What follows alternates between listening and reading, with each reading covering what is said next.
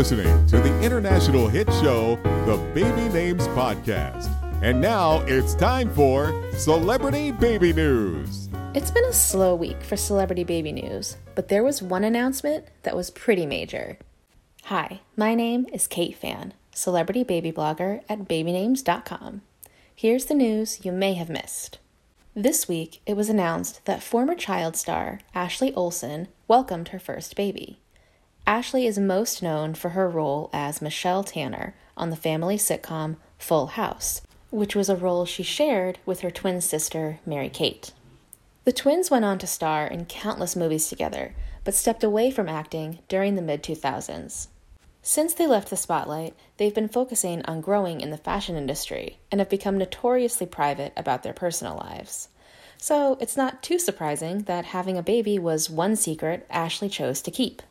According to reports, Ashley welcomed her first baby with her husband, Louis Eisner, a few months ago in New York. The news comes after the couple reportedly tied the knot in December of last year.